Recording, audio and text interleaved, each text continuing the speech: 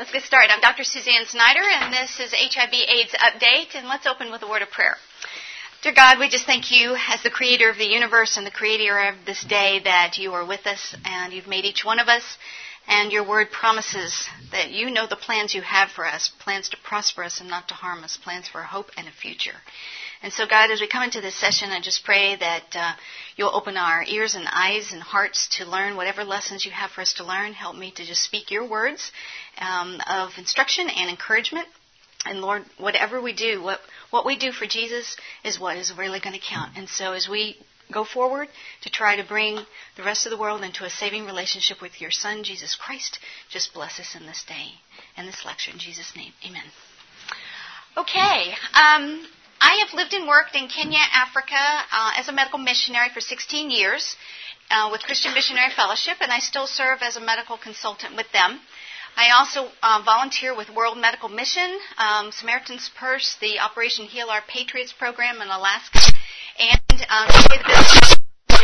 Indiana.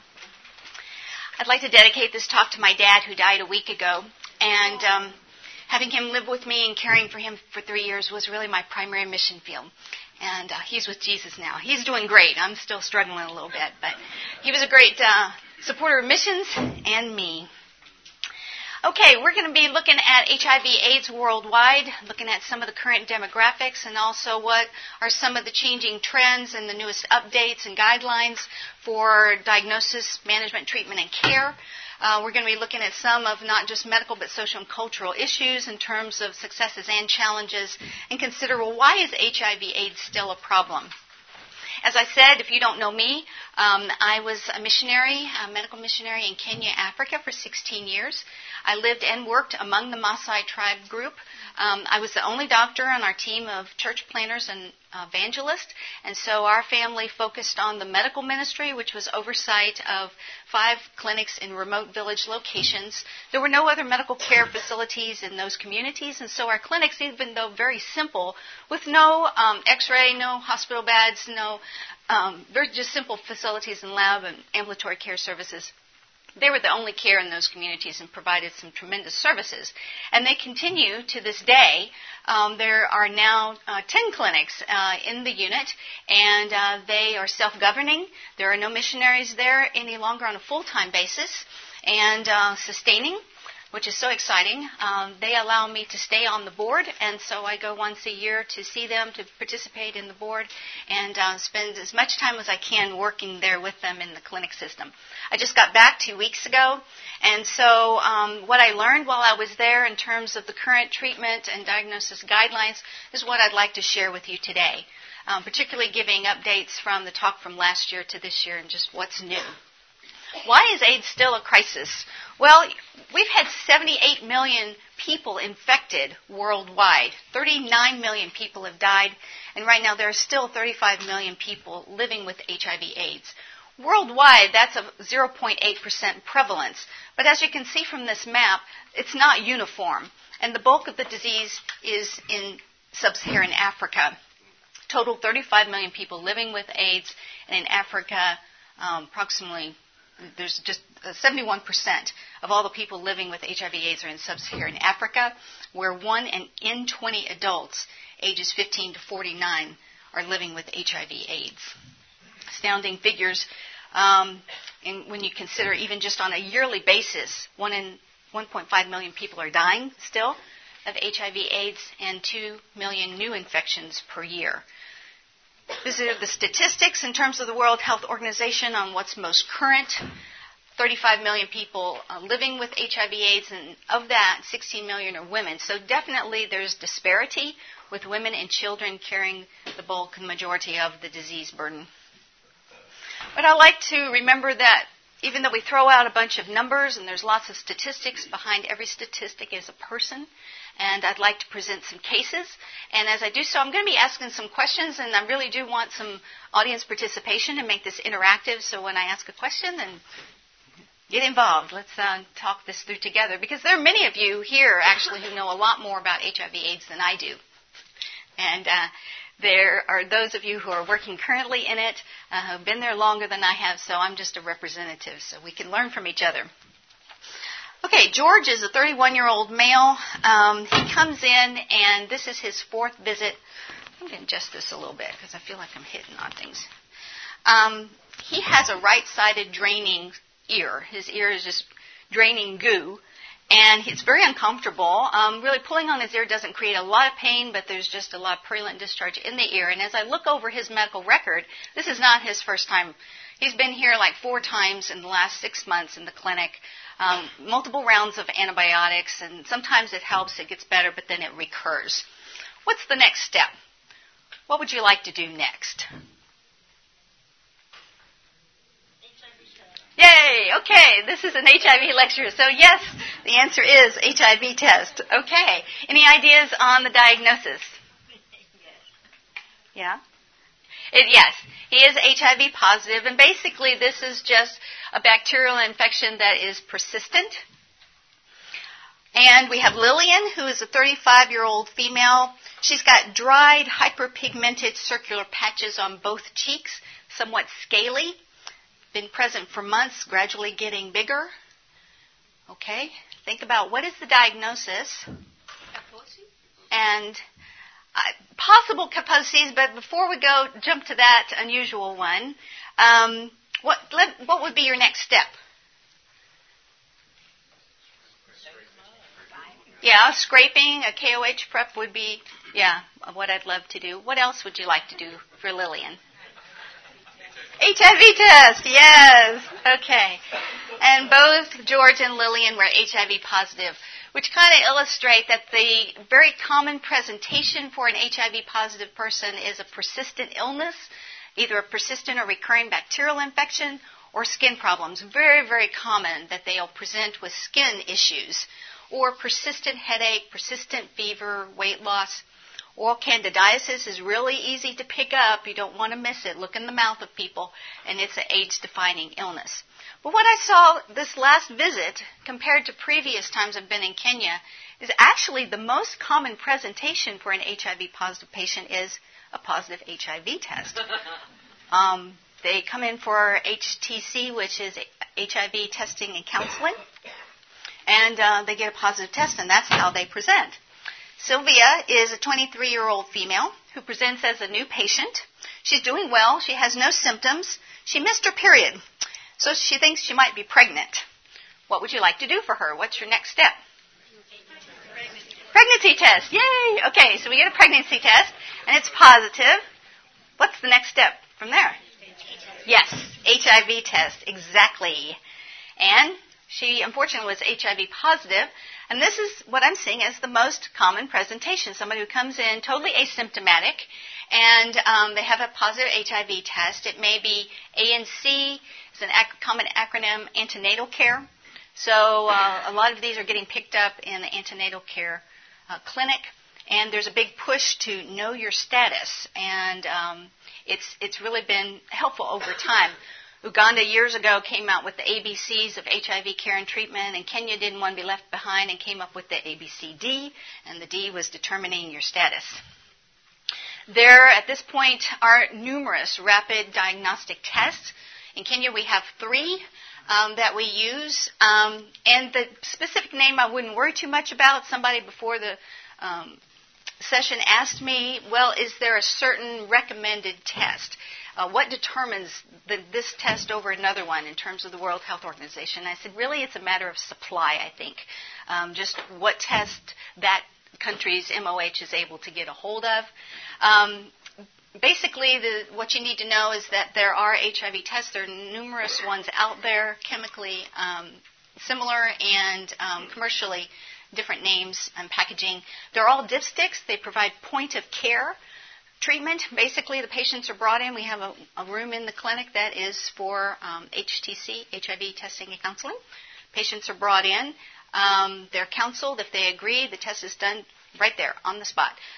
It's simple finger prick, and a drop of blood goes into the cassette with a reagent, and within 15 to 20 minutes, you get a test. Similar to our pregnancy test in terms of there's 2 lines, a control line to make sure that the test is working properly, and then a line to tell you yes or no on testing for the patient. We have KHB is our test that we use first. And then basically the guideline is if you use one company for a test and get a positive, you do a confirmatory test using a different company. We used Unigol for our second line.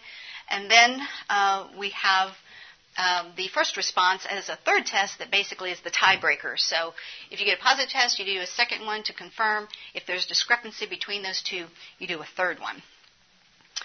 Okay, there are several campaigns and strategies that have been used for testing.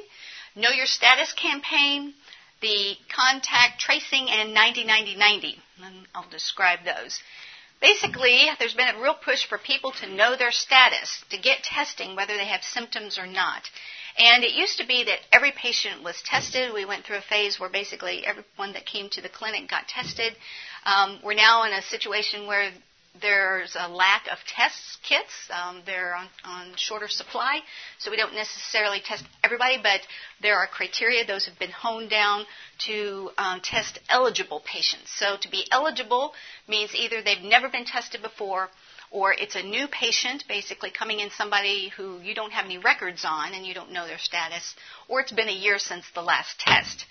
However, all pregnant women are tested at first visit and again in 3 months. And breastfeeding women are tested, and then contacts. Contact tracing basically is very aggressive searching and testing of all contacts of a HIV positive patient. So a patient comes in, they have a positive test, they immediately get questioned on where are your children, who and where are your household contacts, and who and where are your sexual partners, and all three of those groups are tested. All sexual partners, all household, and all children. The 90-90-90 campaign basically has to do with HIV testing, linkage to care, and then success of ARV treatment. 90-90-90 refers to 90% of all eligible patients get tested, and then 90% of all the positive tests are enrolled into treatment and care, which is the linkage to care, and then 90% of all patients on ARV treatment have successful suppression of their viral load. These are targets. And our staff is extremely proud that they've been able to meet these targets. In fact, sometimes in their reports are able to claim 99% of all eligible patients have been tested. And they get very aggressive about searching out HIV positive patients. I was just amazed at the number of cell phones that were out there. This is a community where basically they're living in mud and dung houses without electricity, yet everybody's got a cell phone. And it helps with linkage to care. Basically, linkage to care is enrolling the HIV positive patient into treatment and care. If someone on the spot at their point of care testing, if they don't enroll immediately, they're counseled. They're allowed to go home. We're not a prison. We're not going to keep them to get them enrolled. But they get a phone call in a week if they haven't come back to enroll. And if they still don't show up, the clinic workers go out and visit them in their home. And they counsel them and really try to show all the advantages to ARV treatment, that HIV care is totally free. By Kenya law, all HIV care is free. The ARVs, the treatment for opportunistic infections, all their monthly visits, everything is free. And they're told of the importance of ART treatment, both to get well and to stay well. And also to accept the status and move on, that HIV positivity does not mean immediate death, and there is hope, and to not wait, because if they just wait until there are later stages, those are harder to turn around. So they're educated and counseled to get enrolled. Okay, this is Deborah and Rosemary. Deborah is a 25-year-old mom. 2 months ago, she came in for ANC, antenatal care, and tested positive for HIV. She returns with her 4-year-old daughter, Rosemary. The child has a rash, but otherwise she's well. There's no fever, no weight loss, no diarrhea. She's adorable. What is our next step? HIV testing. Yay! Okay, that's true. You want to get an HIV test. Why? What's that? Skin problems. She's a household contact. Yeah. She's eligible. She falls into the eligible criteria because of it being a family contact. True. And she's got a chronic issue, so that would be another good reason. What stage is she? Well, let's consider staging. Stage 1 is asymptomatic, no symptoms whatsoever.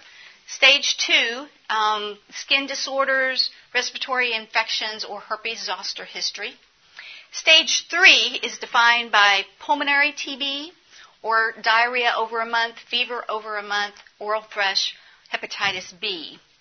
And that can be clinical disease or positive tests. And then stage 4 is going to be defined by things like Kaposi's sarcoma, extrapulmonary TB, PCP, used to be pneumocystis carinii pneumonia, is now PJP, pneumocystis jirovecii. But you'll see in the literature the PCP is still often used, even though it's called pneumocystis jirovecii. Toxoplasmosis and CRAG, which is the acronym for cryptococcal meningitis or cryptococcal antigen, which could often mean cryptococcal meningitis. And then esophageal candidiasis is stage 4 rather than oral candidiasis being stage 3. Okay. So she'd be yeah, good. Excellent. So our little Rosemary is stage 2. Unless we have some of these other, do we know if she has TB yet? Or do we know if she has cryptococcus or hepatitis B? No. Okay, so that gets us to our baseline testing. A good point. So all HIV positive patients are going to be enrolled into treatment and care, first with some baseline lab values. And this is partly for knowing how to move forward with treatment, but also for staging purposes and to know whether to initiate antiretrovirals. So the initial tests include a CD4 test, which is the screen to determine ARV treatment. All HIV-positive patients, women, are tested for pregnancy. Also, we want to get a baseline CBC. If someone's already anemic, you don't want to use AZT because that causes bone marrow suppression and would worsen anemia. We also get baseline liver function tests and kidney tests, screen for tuberculosis, and get a viral load by DBS. Now, there's a little variability per country on that. The guidelines for when to do a dried blood spot are a little bit in flux right now on whether you just get it automatically or only if they're going on ART. But the dried blood spot is coming into being really a standard of care, and we'll talk about that in a few minutes. A couple other tests that are done in baseline screening are screening for hepatitis B, which is done with a dipstick hepatitis B surface antigen. If that's positive, it indicates infection, and then the patient is stage 3, 4, and needs ART. And then CRAG is the cryptococcal antigen dipstick test, indicates cryptococcal disease, probably meningitis, which then also raises the staging that would need ART as well as fluconazole treatment. I've just been amazed when I came back at the numerous dipstick tests. And these are so wonderful because they don't require electricity, they don't require a lot of big lab equipment, and really don't require a lot of extensive training. They're simple to use, require only a drop of blood. It's amazing. Definitely new things on the horizon. This is the CRAG dipstick for cryptococcus. Okay, so once we have staging, and let's go back to Rosemary. So her CD4 count was 695. She was hepatitis surface antigen negative and cryptococcal antigen negative. So what stage is she? I think you mentioned it. Yeah. Say stage 3? Why do you say stage 3? CD4 was over 500. Mm-hmm. So she's stage 2. Based on dermatitis. The other numbers were okay. Would you start treatment on her? I see some no's. Not based on staging or CD4 count, but based on age. Right. And there's a new change in that guideline, so we'll get to that. So when do you start antiretroviral therapy? Definitely we follow the WHO guidelines, and it's 3 drugs. There's not really any place anymore for single drug antiretroviral therapy because it's inevitably going to produce resistance. So it's 3 drug ART, and it gets started if the CD4 count is less than 500, if a patient is clinically stage 3 or 4, or if the patient is pregnant or less than 10. So the less than 10-year-olds and pregnant HIV-positive patients, children under 10 and pregnant moms are started on ART treatment irregardless of what their CD4 count is or their staging. Do they stay on it? Does a child age out of it, or are they on it continually? She asked, does the child age out of it, or do they continue? They continue. Once somebody is on ART, they continue ART. What are the complications in a pregnant woman starting on a 3-drug regimen? The complications in a pregnant woman. As far as teratogenic or something like that? Okay, excellent question. He said, what about teratogenic possibilities? And that's a change. Last year, there was a concern about efavirenz and nevirapine being teratogenic. That has changed. And now it's decided neither one of those are teratogenic. So of the list of ARVs, they're off the list. So in terms of current drugs used for treatment, none of those are considered teratogens. And so kind of basically the guideline is all HIV-positive pregnant women get put on 3-drug ART. Across the board. Okay, in terms of looking at the criteria and some of the changes, particularly from last year's talk, I realized I realize a lot of some of the charts that I've got up here are very small. You may not be able to read them, but I went ahead and included them so that if you're downloading the presentation, then you'll be able to have that data. And the chart there is from last year in terms of looking at 2010 to 2013, and now I just want to move forward to 2015 and kind of contrast some of the changes. So criteria for ART therapy still is CD4 count less than 500. It used to be less than 250 or less than 300. Now it's 500. Basically, that number's moving up, so it encompasses more people. So HIV-positive patients do not have to be as sick to get on ART treatment. Same for children in that the age has gone up. It used to be under 5s. Now it's under 10. So more children are allowed to be on ART treatment. All pregnant women is the same as the last year, and also all co-infected with TB and HIV. All those patients get put on ART treatment. And now hepatitis B as well, co-infection. It used to be if the hepatitis B patient had cirrhosis or severe disease, then they qualify, but now if they just test positive, if there's co-infection with either TB or hepatitis B and HIV, they get put on ART treatment. Another change, the only parameter that has changed, shifting downward in terms of numbers in treatment, would be discordant couples. It used to be that we treated both the positive and the negative partners. Now we don't treat the HIV negative partner. We stick to just the HIV positive partner. The reason being if their viral load is undetectable, they should not be transmitting disease, and it saves all the toxicities for the HIV negative partner. Okay, so going back to our dear Rosemary, we said she's stage 2, and would we start her on treatment? Yes, based on age, because she's under 10. So what treatment would we give her? Yes, exactly. And what else? Yeah, Septrum, and multivitamins. So this gets us into treatment, includes treatment for opportunistic infections. So initial treatment, and even for those who don't qualify for ART therapy, for the HIV-positive patients who have a CD4 count over 500 or are stages only 1 or 2, not pregnant, not a child, they still get care and treatment, and that includes cotrimoxazole, Bactrim or Septrum, as well as multivitamins. And this is to prevent opportunistic infections, not only PCP, but also malaria and diarrheal diseases and pneumonia and respiratory infections. Then for those HIV-positive patients whose CD4 count is under 500 or stages 3 or 4, they get started on the cotrimoxazole, multivitamins, and ART therapy. Do they need more iron than a regular multivitamin? She said, do they need more iron than the regular multivitamin? That's a good question. I personally, at this moment, don't know what the milligrams are in the multivitamin that we give out. It's kind of a standard one, gets prepackaged for everybody. I'm sorry, I don't know the milligrams for that. I know that patients in their baseline testing have a CBC, blood counts checked, and if they are anemic, then they are put on supplemental iron and folate as well. Yeah. Okay, now for drugs and treatment. The first-line treatment is tenofovir, lamivudine, and efavirenz, which is TDF, 3TC, and EFV.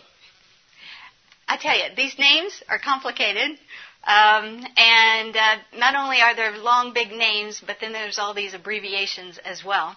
And the recommendations kind of change frequently, so I hope I don't get tongue-tied with all this. What's beautiful about this combination is that it's 3 drugs in 1 pill once a day.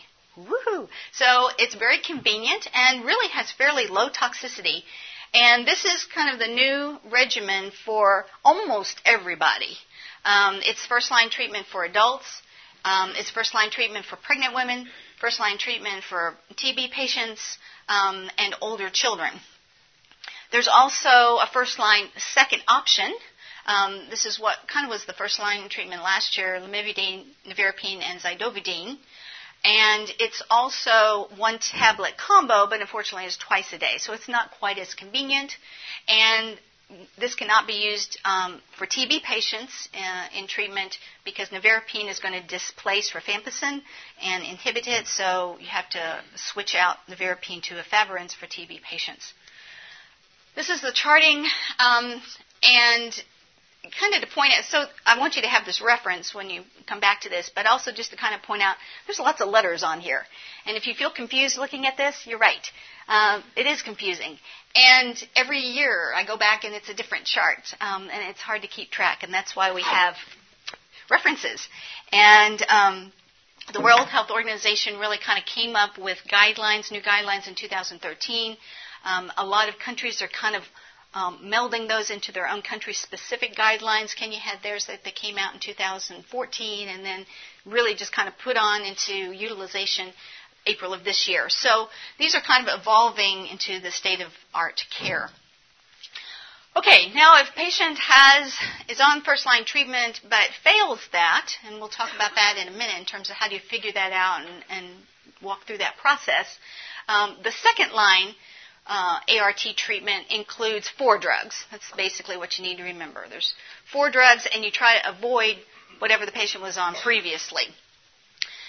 And there's kind of sort of a mixing and matching that can happen.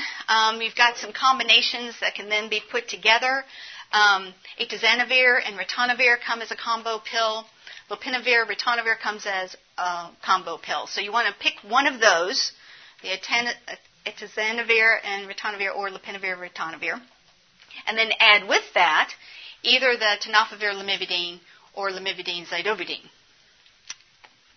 Let's get a picture. This is a little bit more helpful to me when I can get the boxes and I can say, okay, I can use this and this, or I can use this and this, or I can use this and this one, this one, this one. So you can see the kind of the combinations in terms of the atazanavir and ritonavir over here on the left, with the 2 other combinations, or the lopinavir, ritonavir on the right, and then you take that initial and then put the other combo with it, either the TDF, 3TC, or 3TC, AZT. Same over there. Yes, confusing. But wait, there's more. There's also abacavir, lamivudine, and that's a combo pill that you can then take one of those other 2s to match with it. So there's 6 combinations in terms of second-line treatment. And I know that this is nowhere close to what we have available in the States, but it's a lot of combinations in terms of trying to get people covered adequately to get treatment success. Okay. Now, for children, it gets a little complicated in terms of the pediatric treatment varies depending on the age and the weight of the child. There's a difference between 3 years, under 3, and over 3. But for just generalities, the first line for pediatrics is the combination, 3-drug combination of abacavir, lamivudine, and efavirenz. What is super nice is that the lamivudine in the past was a liquid. And I believe it's the tenofovir lamivudine combo for children is a liquid, which sounds like a real good idea in theory, but those liquids require refrigeration. if you kind of remember that Maasai house where people in my neighborhood, they don't have refrigeration, so that's a challenge. What has come out now is chewable tablets or dissolvable tablets or dispensable, they call them. And the clinic workers will instruct the mom on how to kind of crunch it up or put it in a spoon and let it dissolve and give it to the child that way. It's great because it doesn't require refrigeration. As I mentioned, under 3 is slightly different. Basically, under 3, these are kids who we assume have had transmission from their mother, probably have been exposed to nevirapine, and we'll talk about that in the preventing mother-to-child transmission. But for under 3, it's basically 4-drug regimen.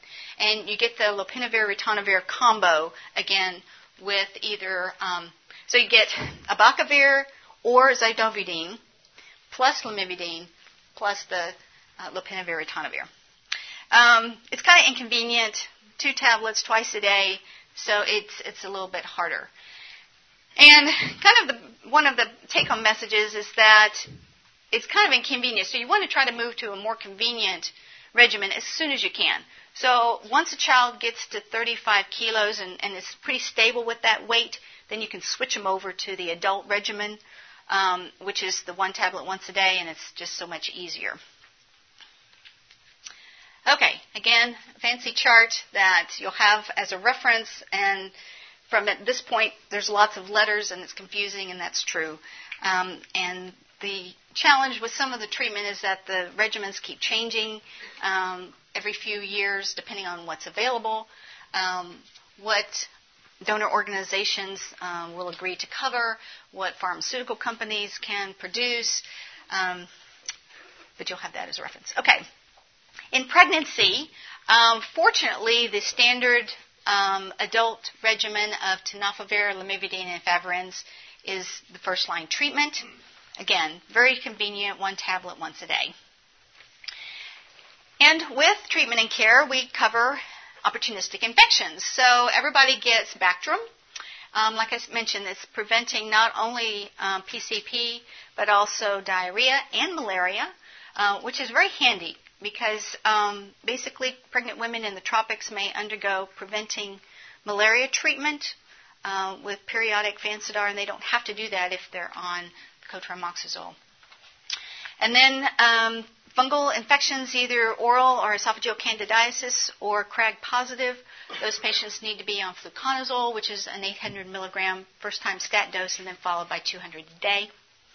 There's also TB prophylaxis with INH, kind of depending on age, generally saving that for older infants and adults and children. But if a baby has been exposed, then you go ahead and cover them as well. Knowing that pyridoxine, vitamin B6, needs to be added for anybody on INH to prevent peripheral neuropathy. There's also acyclovir for those with a history of zoster. Okay, let's talk a minute about tuberculosis as an opportunistic infection. Definitely TB and HIV travel together. And it's critically important to remember every HIV positive patient needs to be screened for TB, and every TB patient needs to be tested for HIV. They often go together.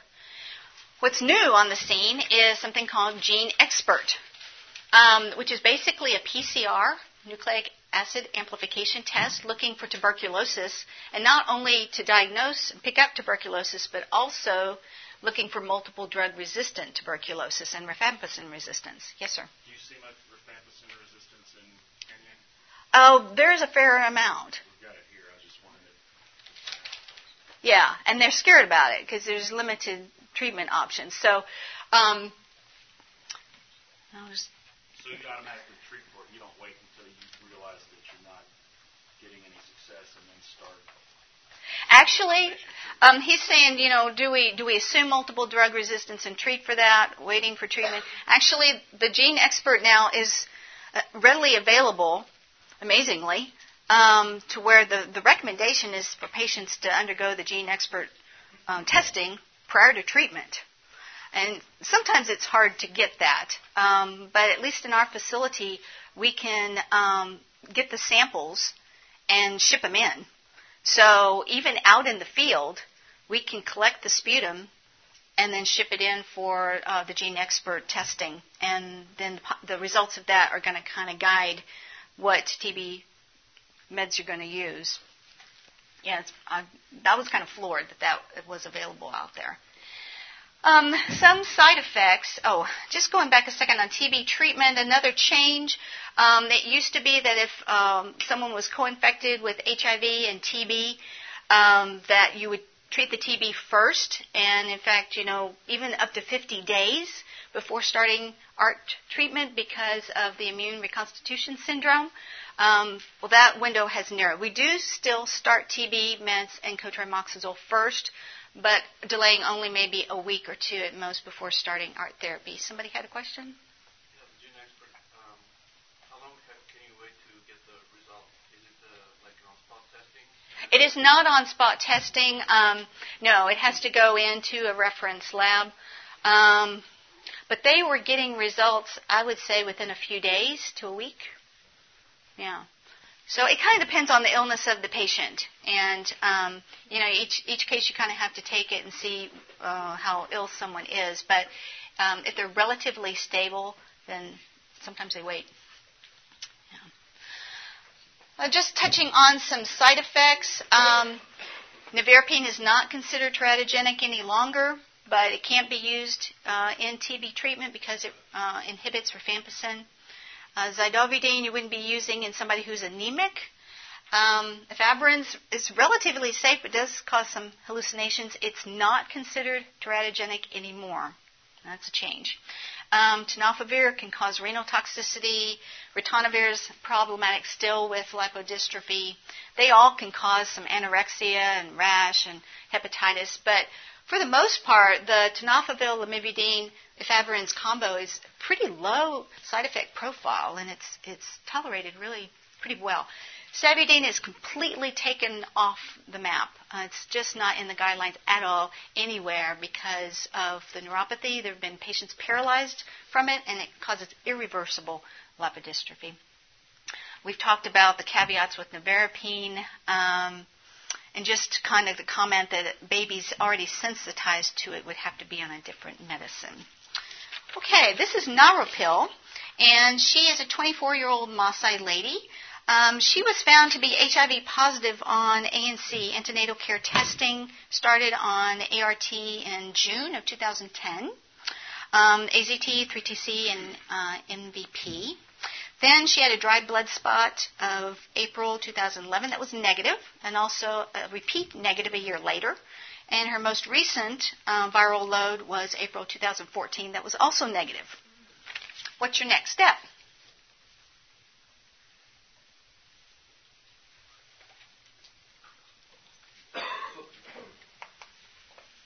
What would you like to do for her? What's it? It's real simple. Yeah, maintenance, you bet. She's doing good. She's a success. Woohoo! I was so glad to see her. She's doing well. And so basically you want to keep going. Keep her in maintenance. Continue therapy. This kind of is a good illustration to just bring in the viral load and the DBS nomenclature, all those terms, to kind of explain them. Basically, the viral load test, it's a PCR, nucleic amplification, looking for HIV RNA, and the goal is 0, or as defined on what the forms say is less than LDL, which is the lowest detectable limit. So you want to be even less than the lower detectable limit, and so that's basically nothing, 0. And then DBS is dried blood spot. Okay, this is also a very elegant process. I'm just floored at what they're able to do out there with very limited resources. Some of the testing that can be done now is just amazing to me. The dried blood spot is simply that, a dried spot of blood. And the clinician, the laboratory worker here is holding up the tray of the dried blood spot cards. This is done by a reference lab, so the sample, the blood spot, is collected point of care And doing that does not require electricity or lab or refrigeration, minimal training. Simply a finger stick or heel stick, a drop of blood is acquired and put on the card. And then they ship these in from our location. They send them in to Nairobi, where it's done at a reference lab. And then the results come back by email. And it's all done. I know, amazing. And patients are actually getting this. I mean, out in very remote rural areas, they're getting state-of-the-art care with viral loads. So when do we get the dried blood spot? Basically, every new HIV-positive patient gets one initially. Pregnant HIV-positive patients get one initially and then repeated in 6 months. And then basically, annually, it's rechecked. And it used to be CD4 counts that we followed. And we still get those because that's part of the criteria for deciding if somebody's going to be on ART. But what I saw is that that's really dropping off, and the viral load testing is really coming up as standard of care. And I'm just kind of amazed at how the gap is narrowing between, what is state of the art here in the U.S.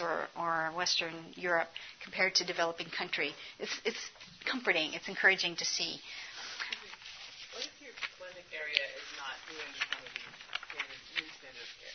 Is there a way to bring it along? She said if your clinic is not doing some of these, I guess I would definitely turn to the Ministry of Health in your country. Our clinic is just very fortunate to have a close connection and rapport with the county Ministry of Health. And Kenya is really trying to follow the world guidelines. So we have some of those advantages. And I realize, too, a lot of it has to do with donors and whether your country has the donor agencies to provide some of the infrastructure. The dried blood spot, the viral load testing does require a pretty sensitive and reference lab. And we don't have that equipment. So it does have to be available someplace that's accessible to you. Okay, this is Elijah. And he is a 13-year-old boy. He was placed on ART therapy in 2008. Unfortunately, his CD4 count, which was initially 64, went down to 0. So he was changed to second line, abacavir, 3TC, and efavirenz. He presents to us with a persistent cough that he's had for months, malaise, and shortness of breath that gets worse with laying down. And you can kind of see his chest there. He's just kind of emaciated. Then he's retracting, really kind of laboring to breathe. His mother actually had taken him into Nairobi for a CT scan. So I actually had the results of a CT scan that shows that he has a right pleural effusion, bilateral perihilar alveolar opacities, patchy infiltrates on the left, confluent on the right, and extensive confluent mediastinal lymphadenopathy. The radiologist was concerned about pneumocystis jirovecii, as well as possible TB or lymphoma. When I see him, he presents with a widespread rough rash. He's just covered head to toe with this just papular eruption. Of note, his weight, which was 31 kilos in January, is now 29. He's got rhonchi and retractions in his chest. He's on palpation of his abdomen. He's kind of got a kind of firm nodule in the right upper quadrant. And then, notably, his thighs are swollen. And they're very indurated. I mean, hard. Not hot, not red, but in the distribution of the quadriceps muscles, just very firm induration. It's tender. I don't know exactly what's going on with Elijah, and I'm very concerned about him. Any thoughts? What would be your next step? Any thoughts on diagnosis? And I don't necessarily have all the answers, but any thoughts? Yes. Well, it looks like he could be stage 3 or possibly stage 4. Yeah, he's got advancing disease. Yeah. Did you treat the TB first? He said, do we treat the TB first? Well, finding out if he has TB is definitely one of the goals. And we actually talked about getting samples and either sending him into the town to get gene expert or getting samples ourselves. But yeah, determining if he's got TB at this point is critical. Yeah, I think critical point. Mm-hmm. Yeah. Well, kind of bottom line is that he's a treatment failure. He's a treatment failure, unfortunately, and very sadly. And I'm hoping we can get him turned around. But this gives us a chance to talk about treatment failure and how we define that. Like I said, viral load and dried blood spots are really kind of coming up as a standard of care for diagnosis and management and follow-up and kind of defining if someone is being successful on their ART treatment. Lack of success is basically defined as over 1,000 copies. So that's kind of the line to draw for considering changing of regimens. However, there's a limited second line, and you notice that I didn't even put third line on the board this time because third line is not listed in the guidelines. Basically, if somebody fails second line treatment, you have to go to, for Kenya, you have to go to a national board to discuss third line treatment. They're that serious about it in terms of trying to keep it under wraps. So the guidelines for adherence and regimen, determining if there's failure, if viral load is over 1,000, then you start the algorithm. And the first step is not to change the therapy. First step is to question adherence, to talk to the patient and counsel. Are you taking your meds? Are you getting your meds? And a lot of times patients, there's failure to take the meds. Either they don't have the bus fare and they're not picking them up, or they're forgetting doses, missing doses, or taking them at the wrong time of day. For example, if somebody takes a pill at 7 o'clock one day, 7 o'clock in the morning, but then the next day they don't take it till 10 o'clock at night. Well, they're taking it every day, but that's a huge gap, and that can spur resistance developing. And alcohol is a huge problem. Not necessarily impeding the drugs, maybe, but causing malnutrition, and people forget to take their medicines when they're drinking. So that's a problem. So if viral load is over 1,000, first they counsel and try to teach and educate and get somebody to take their medicines regularly, and then they repeat the viral load in 3 months. So one test is not enough to change, but they counsel and then repeat in 3 months. If it's still over 1,000, they go back and do more counseling, and then do direct observed therapy, where you actually hand the pill to the patient and watch them swallow it, either at home or in the clinic, or wherever you can get it done. And then it's important to check for other problems that may be affecting therapy, malnutrition, or persistent opportunistic infections. If somebody has active TB, hepatitis, cryptococcal disease, any of those opportunistic infections, those could be the reason why the drugs are not why they're failing, why they're not working. So last on the line is declaring a biologic failure and changing the regimen. And really, treatment failures are more often a failure of adherence rather than failure of the medicines.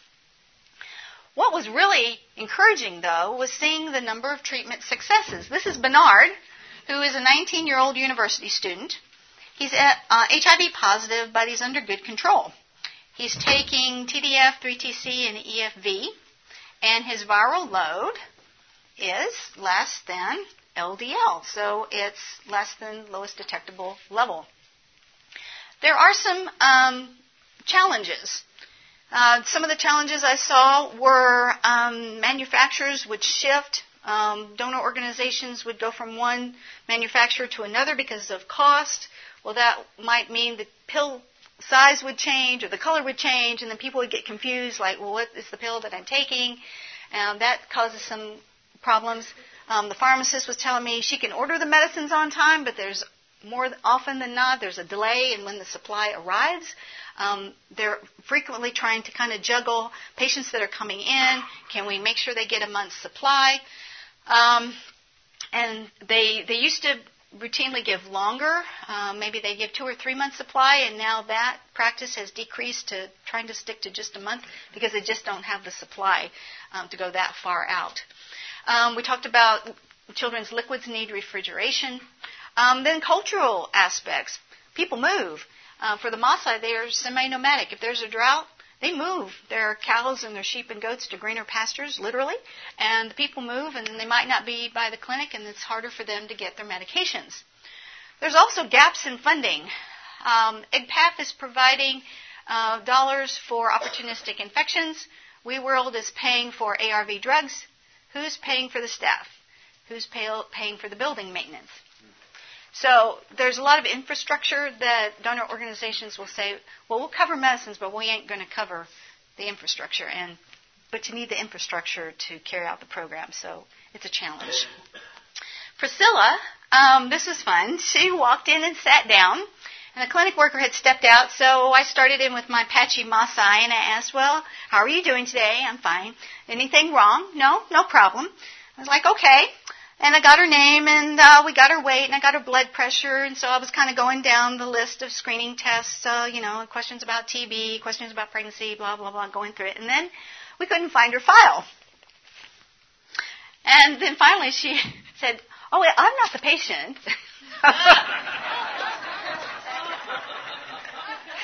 She had come in for the patient to get the medicines. And we were kind of like, okay, well, next month have the patient come in because we really kind of need to see them. Yeah, text her. That's right. Hey, can you call her on the phone? It's true. Okay, what do? Do we say, no, you're not the patient, we can't give you the medicines, which is probably, for HIPAA violation, we couldn't do that here. But for her, okay, yeah, it's more important for the patient to get the medicines. So we actually do allow family members and friends to pick up medicines for patients. Not all the time, but kind of squeak that in because people need to stay on the ARVs. I also saw several patients like Bernard, the university student. He kind of came in. He said, I start classes next week. I can't get here until December. Can I have a 3-month supply? So, okay, we'll bend it for you too. So sometimes patients will determine how many months supply they will get depending on when they can come in. Text somebody, no joke. The clinic workers will call people on the phone if they are no-shows. And sometimes they go to their house or they will deliver meds. I had one clinic worker who worked at the clinic. Her home was in the town about 30 minutes away, and so it was not unusual for her to take medicines home with her and then deliver them to somebody in the town. So it's kind of like we do whatever we can to try to keep maintenance therapy going. Okay, this is Nasha Pai. She is a 5-month-old girl. She came in for a well baby check. She's Q's a button. And to get her routine vaccines, after which she was not very happy with me. The mom is HIV positive. The baby is not. So, the goal here was a negative dried blood spot. And we're going to talk about kind of patients who are exposed. Preventing mother-to-child transmission. PMTCT, it's also PMTC and PMCT, PMCT, whatever. Preventing mother-to-child transmission. Okay, there we go. There's also a couple other strategies or campaigns different donors have pushed. In Kenya, there is a Beyond Zero. They don't want to be just zero. They want to be beyond zero so that no child would get HIV, and EGPAF has a similar campaign until no child has HIV. And it is fun to see that this is having success. This is having progress that I've seen over the past few years. By law, every pregnant woman in Kenya is tested for HIV at their first visit and then repeated in 3 months. And if they're positive, they're put immediately on 3-drug ART, the standard adult, tenofovir, lamivudine, and efavirenz. Then, for the baby, they basically get 2 medications, cotrimoxazole and nevirapine. The nevirapine is started right away, and then it does not have to go the full stretch of breastfeeding.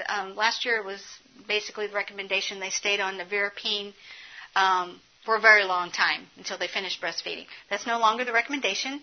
Basically, if their dried blood spot, so the viral load is negative, the dried blood spot is checked at 6 weeks.